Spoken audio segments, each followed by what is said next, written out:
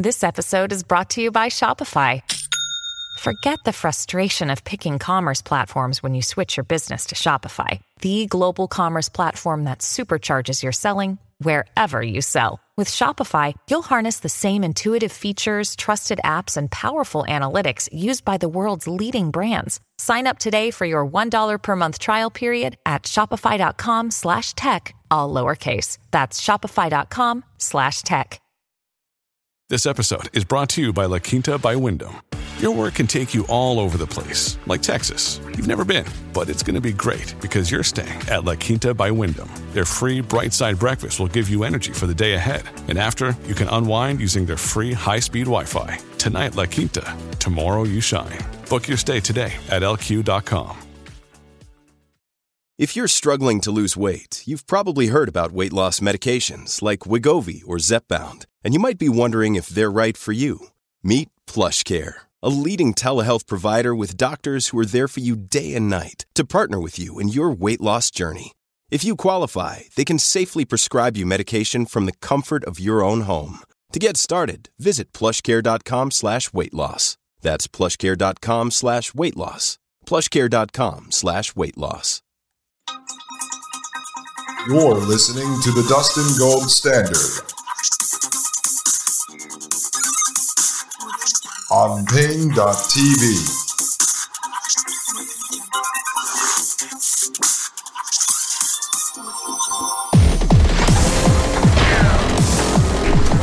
Ladies and gentlemen, I am Dustin Gold. Welcome back to Pain.tv/gold. You are listening to the Dustin Gold Standard. Right here, folks. Right here on Pain.tv/gold. All right, let's continue here. So much information and so little time, folks. So little time. Goes on to say, when U.S. labor reformers reported on labor legislation in countries more precocious with respect to labor reform, they favorably commented on the eugenic efficacy of minimum wages in excluding the, quote, low-wage races, end quote, from work. Harvard's Arthur Holcomb, 1912, a member of the Massachusetts Minimum Wage Commission, referred approvingly to the intent of Australia's minimum wage law to, quote, protect the white Australians' standard of living from the invidious competition of the colored races, particularly of the Chinese, end quote. Florence Kelley, this is in 1911, perhaps the most influential U.S. labor reformer of the day, also endorsed the Australian minimum wage law as, quote, redeeming the sweated trades, end quote, by preventing the, quote, unbridled competition, end quote, of the unemployable, the, quote, women, children, and Chinese, who were reducing all the employees to starvation, end quote. For these progressives, race determined the standard of living, and the standard of living determined the wage. Thus were immigration restriction and labor legislation, especially minimum wages, justified for their eugenic effects. Now, if you want to talk about immigration restriction, that's fine. I think that's actually one of the things that should be on the table. But again, to raise minimum wage, to force people out of the workforce, to then deem them unfit, to then be able to kill them, that's something completely different. And remember, the majority of these guys that we've talked about and stuff that I've researched and I'll introduce in the coming episodes, they weren't doing this to protect you and me. They weren't saying, oh, Dustin and Billy out there are natives of America, and so we need to protect them. No, they wanted to end up breeding this really fit, they called it this fit workforce, so that we could provide back into the system. Remember, the Technocrats came up with the formula on the human engine and deemed us to be inefficient. So we were even an enemy to them. It's not like they're doing this to protect you or I. That's why I always say the government does not love me. So anything they try to offer me, any regulation, any executive order, any law that they say is to protect me, I don't want anything to do with it. I'm more than capable of taking care of myself. So I don't need some group of people, a bunch of elitists, a bunch of prison planet wardens, a bunch of social engineering class deviants to come and tell me that they're going to protect me because they love me. Because I know they don't love me. They want to kill me. Everything they do is designed to destroy us. So anytime they're offering up something to say that they want to protect you, you know it's a lie, and you need to run for cover. It goes on to say, invidious distinction, whether founded on the putatively greater fertility of the unfit or upon their putatively greater predisposition to low wages, lay at the heart of the reforms we today see as the hallmark of the progressive era. All right, this next section is the popularity and appeal of eugenics. Let's delve into this, folks. Again, it's important to understand the history, and then you'll have a clear understanding of where we are in the present, and that will allow you to sort of predict where we're going to be 3, 4, 5, 10, 20 years from now. The popularity and appeal of eugenics. For modern readers, the progressive era relationship between American reform and the biology of human inheritance is doubly unexpected. First, that eugenics was so popular and respectable, and second, that so many progressive economists should have been attracted to eugenic explanations. Let us consider these surprises in turn. The popularity of eugenics. Quote, eugenics, end quote, is a dirty word in contemporary discourse, largely because of its association with the eugenic atrocities of German National Socialism. Those are the Nazis, folks. Even professional historians find it difficult to resist the temptation to read all pre-Nazi history of eugenics as a prelude to Nazi crimes. But progressive era eugenics was, in fact, the broadest of churches. It was mainstream. It was popular to the point of faddishness. It was supported by leading figures in the newly emerging science of genetics. It appealed to an extraordinary range of political ideologies, not just progressives, and it survived the Nazis. In 1928, 376 college courses were dedicated to the subject of eugenics. Think about that. In 1928, 376 college courses were dedicated to eugenics. A single text among many, Searchlights on Health, the Science of Eugenics, sold 1 million copies in the first 2 years of its publication. The American Eugenics Society, co-founded by Irving Fisher to educate Americans on the virtues of eugenics, set up instructional pavilions and staged, quote, fitter family, end quote, competitions at state agricultural fairs. So see, I told you this stuff was mainstream. It's been mainstream for over 100 years. Progressive era eugenic ideas were influential in nearly all non-Catholic Western countries and in many others besides. We today have scholarly treatments of eugenics movements in Canada, France, Japan, Russia, Scandinavian countries, Romania, Latin America, and China. In 1933, Paul Popenoe, a founder of American Demography and a leading eugenicist, could boast that eugenic sterilization laws obtained in jurisdictions comprising 150 million people. Eugenic sentiments could even be found among scholars from traditionally black colleges. Miller worried about the lower fertility of the Howard University professorate.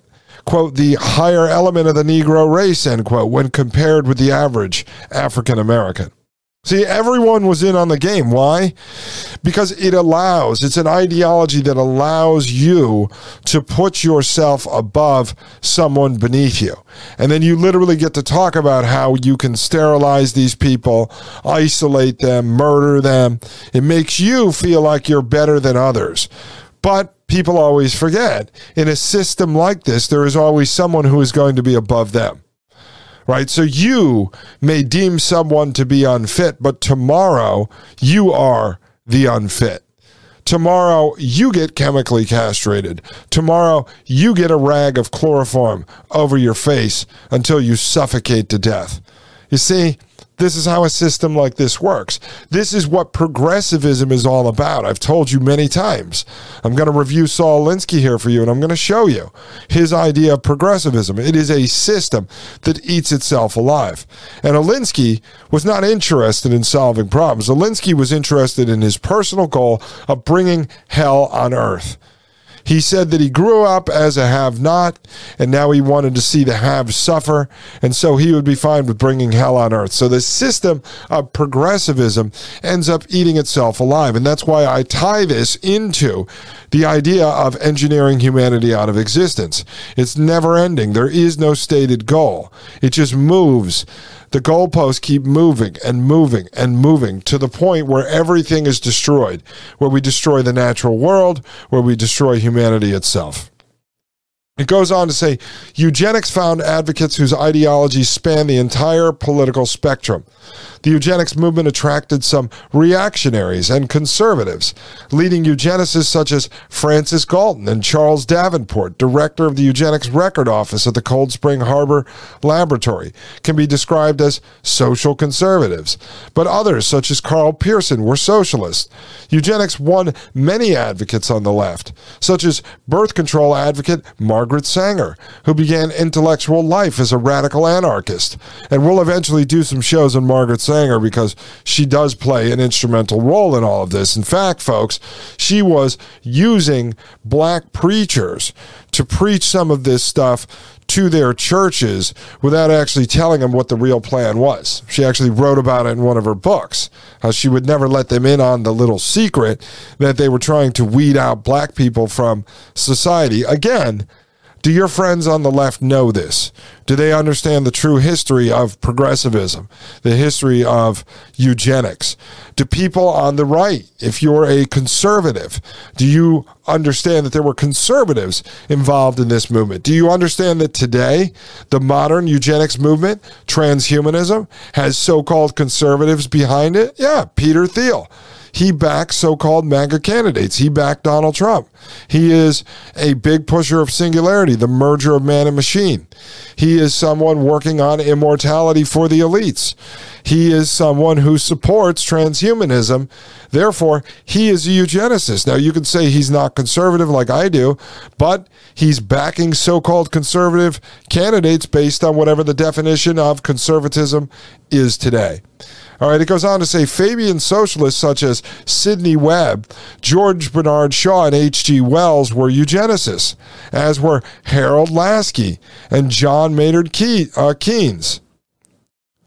The Marxist economist Scott Nearing, again, this guy inspired Rexford Guy Tugwell, who was the big thinker on the brain trust that brought us FDR's New Deal, which was really the introduction of technocracy into the mainstream. But the Marxist economist Scott Nearing and the feminist economist Charlotte Perkins Gilman also embrace eugenics.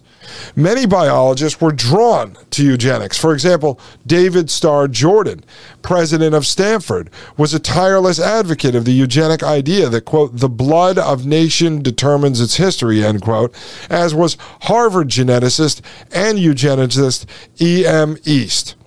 In fact, Paul and Spencer report that before the 1930s, Thomas Hunt Morgan, pioneer in fruit fly studies and Nobel laureate in physiology and medicine in 1933, was the only geneticist to reject publicly the eugenicist idea that socially undesirable traits were the product of bad heredity. So you see right here, this guy, Thomas Hunt Morgan, this pioneer in fruit fly studies, give me a break. Anyway, this guy was the only geneticist to reject this idea of eugenics. Ladies and gentlemen, I need to take a short break. I want you to think about that, really. Try to understand that this idea of eugenics spanned so-called party lines, folks. And this is growing. It's growing in parallel to the ideas of technocracy. They're rising at the same time. So you have eugenics or transhumanism rising right alongside this science of social engineering, the science of total control of the means of production and the means of distribution called technocracy. So technocracy and eugenics are rising together at the same time. The bankers are putting the Federal Reserve into place. All this is coming together. This new system, the system that you actually live under today, not the constitutional republic you believe it is. Ladies and gentlemen, I'll be right back. This is Dustin Gold with the Dustin Gold Standard right here on Pain.tv/gold. You're listening to the Dustin Gold Standard on Pain.tv. Join the discussion at Pain.tv/gold.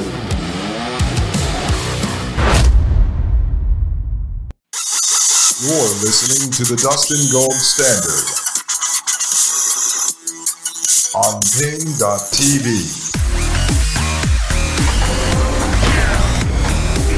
Alrighty, folks, this is Dustin Gold with the Dustin Gold Standard right here on Pain.tv/gold, and we are working through this fantastic paper on the history of eugenics in the progressive era, going back to the late 1800s, early 1900s. Very important to understand your history.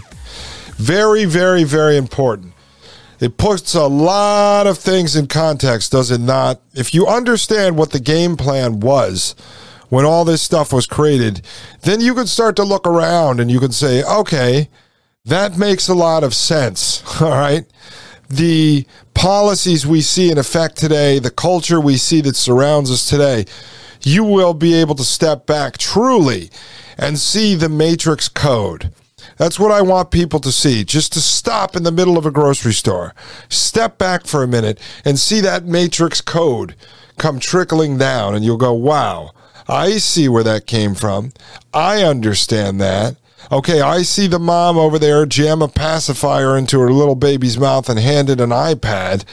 That seems kind of strange. Where did it come from? And you'll start to understand we were engineered into this system. And it has its origins in eugenics, its origins in technocracy. But you'll find that the bankers are behind it as usual. We're going to cover more of that here before Wide Awake Jim comes back, and then he's going to get into this and how they do it right out of the Bank for International Settlements, and then using BlackRock, Vanguard, State Street to control all these so-called publicly traded companies, and then how they introduce wokeness, and they introduce transhumanism, they introduce climate change, they introduce all this stuff is really all part of the technocratic system. All right, let's continue. Why did eugenics appeal to the progressives? Eugenic ideas were not new in the progressive era, but they acquired new impetus with the progressive era advent of a more expansive government. In effect, the expansion of state power meant that it became possible to have not only eugenic thought, but also eugenic practice. As eugenics historian Diane Paul in 1995 writes, eugenics legislation had to await, quote, the rise of the welfare state, end quote. All right? Now, is this making sense to you? Because everything that we covered earlier today and yesterday, all about creating this minimum wage, driving people out of the workforce, the state then providing welfare, then able to deem these people unfit, then you could actually engineer their activities, because if the state is going to give you welfare, the state can then tell you what you have to do. And a lot of this will come into play with all of the modern stuff. Researcher Alison McDowell has talked a lot about this, these social impact bonds, and we're going to eventually get into that. Hopefully I can get her on the show because she really is the expert in that. But you see that it's all about engineering. So they create the problem, this welfare state, then they provoke these reactions, and then they offer the solution, in this case being eugenics. So you see this time and time again. The social engineering comes in part from the Hegelian dialect, the problem, reaction, solution loop. All right, it goes on to say progressives were drawn to eugenics by the same set of intellectual commitments that drew them to reform legislation. Paramount was the reform idea that laissez-faire was bankrupt. Sidney Webb in 1910 said flatly, quote, "No consistent eugenicist can be a laissez-faire individualist unless he throws up the game in despair. He must interfere, end quote." Right? So this idea of individualism, this idea of equality, that all goes out the window with the technocracy government blueprints. All right? So they get rid of this idea of individualism. Howard Scott actually said this, the founder of Technocracy. There is no individualism inside of Technocracy. So they take that away from you. And it's a system all built around big government, all built around the state. And the state then has the power, because it has centralized power over everyone, to implement eugenics and technocracy and everything else. So as you can see, they're talking about here, back in the early 1900s, that they weren't in a position to implement a lot of this because the state didn't have total power yet. Well, as I told you, it's very dangerous what the modern day technocrats and transhumanists talk about, like Elon Musk, Peter Thiel, and the rest of them, because now the government does have total power. The state does have centralized control, really building it into a world government. They're close to basically rolling that out in full force. Okay, and so now they have the power, but not just the power, they actually have the technology to do this at such a mass scale now. The prison planet technology, facial scanning, then combine that in with the ability to do DNA hacking and gene splicing. All right, it goes on to say, similarly, Frank Fetter, and this is in 1907, pronounced at the AEA meetings, quote, "Unless effective means are found to check the degeneration of the race, the noontime of humanity's greatness is nigh, if not already past. Our optimism must be based not upon laissez-faire," end quote, said Letter, quote, "but upon vigorous application of science, humanity, and legislative art to the solution of the problem." Vigorous application of science, humanity, and legislative art, okay, as a solution of the problem. So science, you see science and engineering, then he's talking about humanity, which is really anti-humanity, and then legislative art. All right, folks. Progressive opposition to laissez-faire was motivated by a set of deep intellectual commitments regarding the relationship between social science, social scientific expertise, and right governance. The progressives were committed to, one, the explanatory power of scientific, especially statistical social inquiry, to get at the root causes of social and economic problems. And now you'll understand why someone like Yuval Noah Harari, the king philosopher to the World Economic Forum, the right-hand man to Klaus Schwab, one of the big thinkers of the Volksindustrial Revolution, you'll understand why Yuval Noah Harari talks about data. Data is the new gold. Property used to be the most valuable, but now it's data, and those who control the data will be the gods of the new era. Even back then, this is what the scientists and engineers were after. This is what Howard Scott was working on, collecting more data. All right, number two, the legitimacy of social control, which derives from a holistic conception of society as prior to and greater than the sum of its constituent individuals. All right, let's read that one more time. Number two, the legitimacy of social control, which derives from a holistic conception of society as prior to and greater than the sum of its constituent individuals. So collectivism. And remember, we saw this coming out of the Eugenicists, that this idea of equality should be crushed by social progress. And so social control, this is a system of social control, total control. They want control over everything. And that brings us right into where we are in the present with the Fourth Industrial Revolution, the merger of the biological, physical, and digital worlds. They want control over all aspects, right? Over all aspects. And they want to merge them so that they can manage them easier from a central hub. They want to upload their software into everything and be able to manage everything. Number three, the efficacy of social control via expert management of public administration, expert management of public administration, where 4, expertise is both sufficient and necessary for the task of wise public administration. So what they're talking about there is the idea of technocracy, where the scientists, the engineers, the technologists, the experts run society. Now, we all hate, I would imagine, our elected officials. Most people do, right?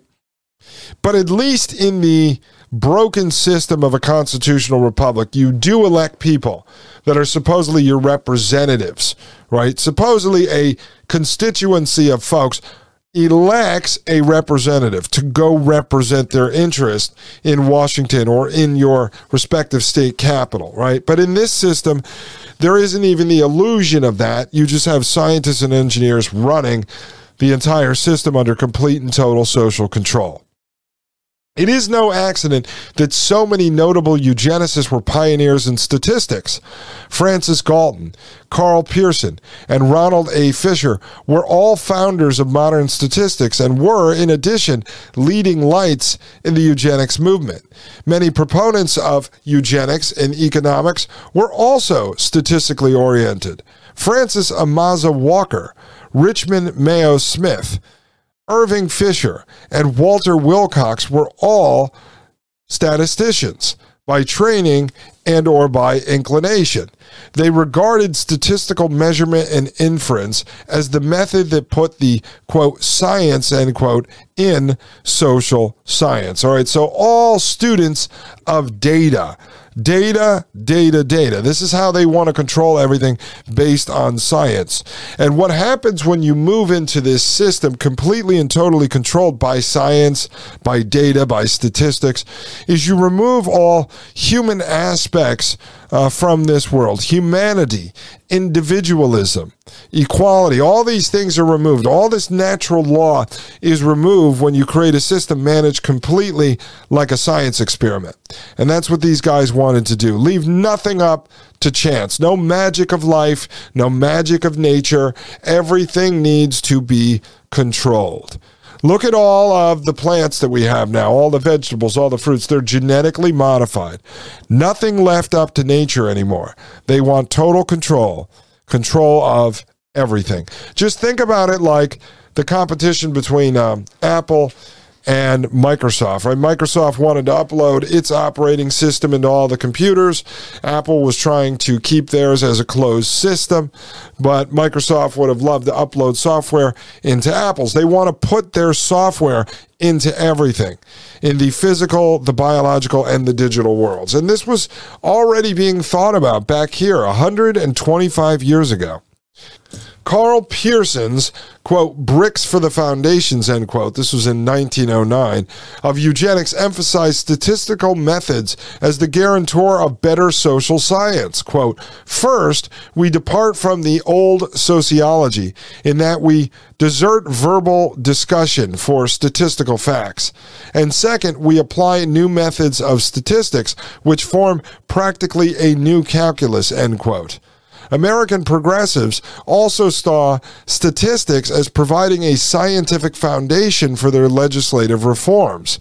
Said reformer Lester Ward in 1915, quote, if laws of social events could be statistically formulated, they could be used for scientific lawmaking, end quote. Now, you have to ask yourself, if you and I want to build, let's say, this breakaway civilization, and in our minds, or at least on paper, let's say, we agree on what that whole project is going to look like when it's done. There's, 100 houses on 3 acres each.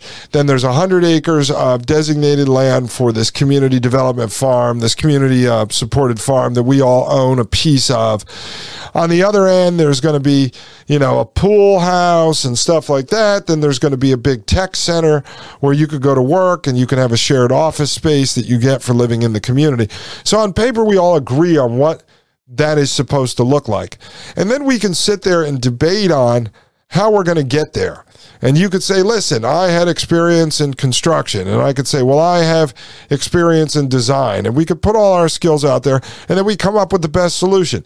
The cheapest way to get there, the most efficient way to get there, the quickest way to get there, and we could debate those things, but we're working towards a similar goal. When you look at what these folks were doing, these progressive era economists, the technocratic scientists and engineers, the system they're trying to get to at the end is not the same system that you and I want. So we're not debating policies on how to get there, right? So you could say, well, I don't agree with your methods of sterilizing people or locking people in cages, but we do agree in the end result. So I'm willing to compromise that the end justifies the means.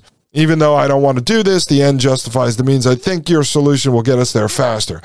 Well, they're not laying out a system in which we agree on. They want a system of total control, a system where the scientists and engineers engineer the actual outcomes of the system. So we're not even on the same page. We're not talking about the methods to achieve the same goal. We're talking about moving in two completely different directions. And I think part of what we have to think about here, and we have to define in our own heads, in our own hearts, is what is it that we want?